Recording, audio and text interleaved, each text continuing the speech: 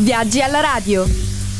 Bentrovati da Josie Di Giorgio ad un nuovo appuntamento con Viaggi alla radio, dove proseguiamo il nostro tour radiofonico per lo stato della West Virginia negli Stati Uniti centrali e ci occupiamo della Eastern Panhandle e in particolare di Harpers Ferry.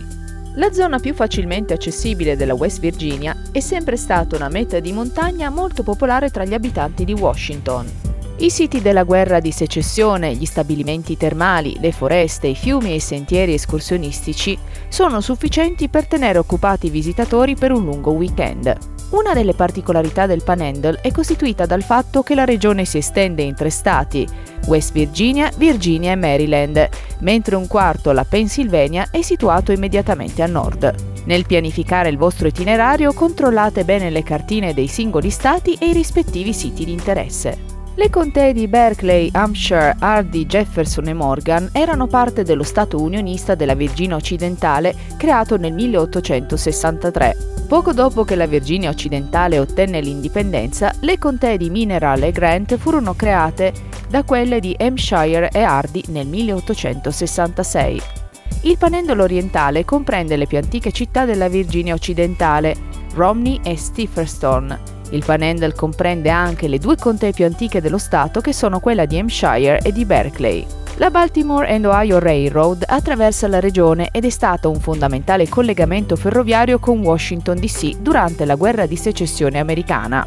Harpers Ferry fu sede di un'armeria americana fino al 1861 e la natura strategica di quest'area influenzò la sua inclusione all'interno della Virginia occidentale da parte del Congresso dell'Unione. Il Panhandle orientale comprende le cime più alte e più basse della Virginia occidentale, lo Spruce Knob di 1482 metri sul livello del mare, Harpers Ferry di 73 metri, Jefferson sul fiume Potomac. La regione è separata dalla parte restante dello stato dagli Allegani che separano il bacino del Mississippi dalla baia di Chesapeake.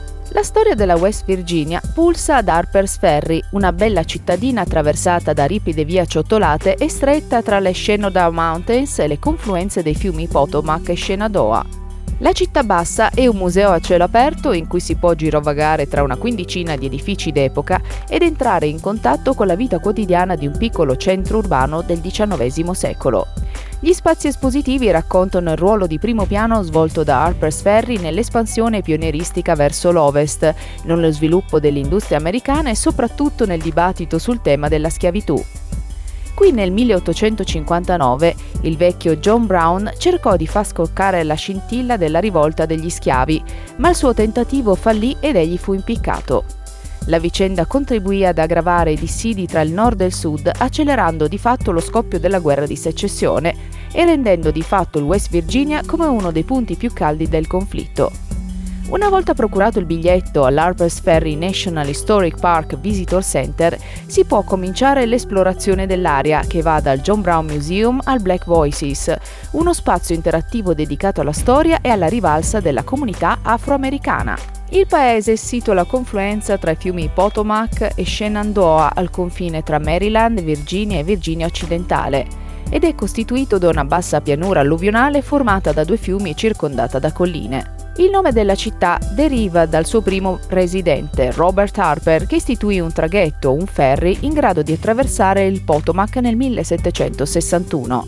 Sede di un importante arsenale federale, venne conquistata durante la guerra di secessione dall'Armata Confederata della Virginia settentrionale al comando di Robert Edward Lee, che il 14 settembre del 1862 vi catturò oltre 12.000 soldati dell'Unione.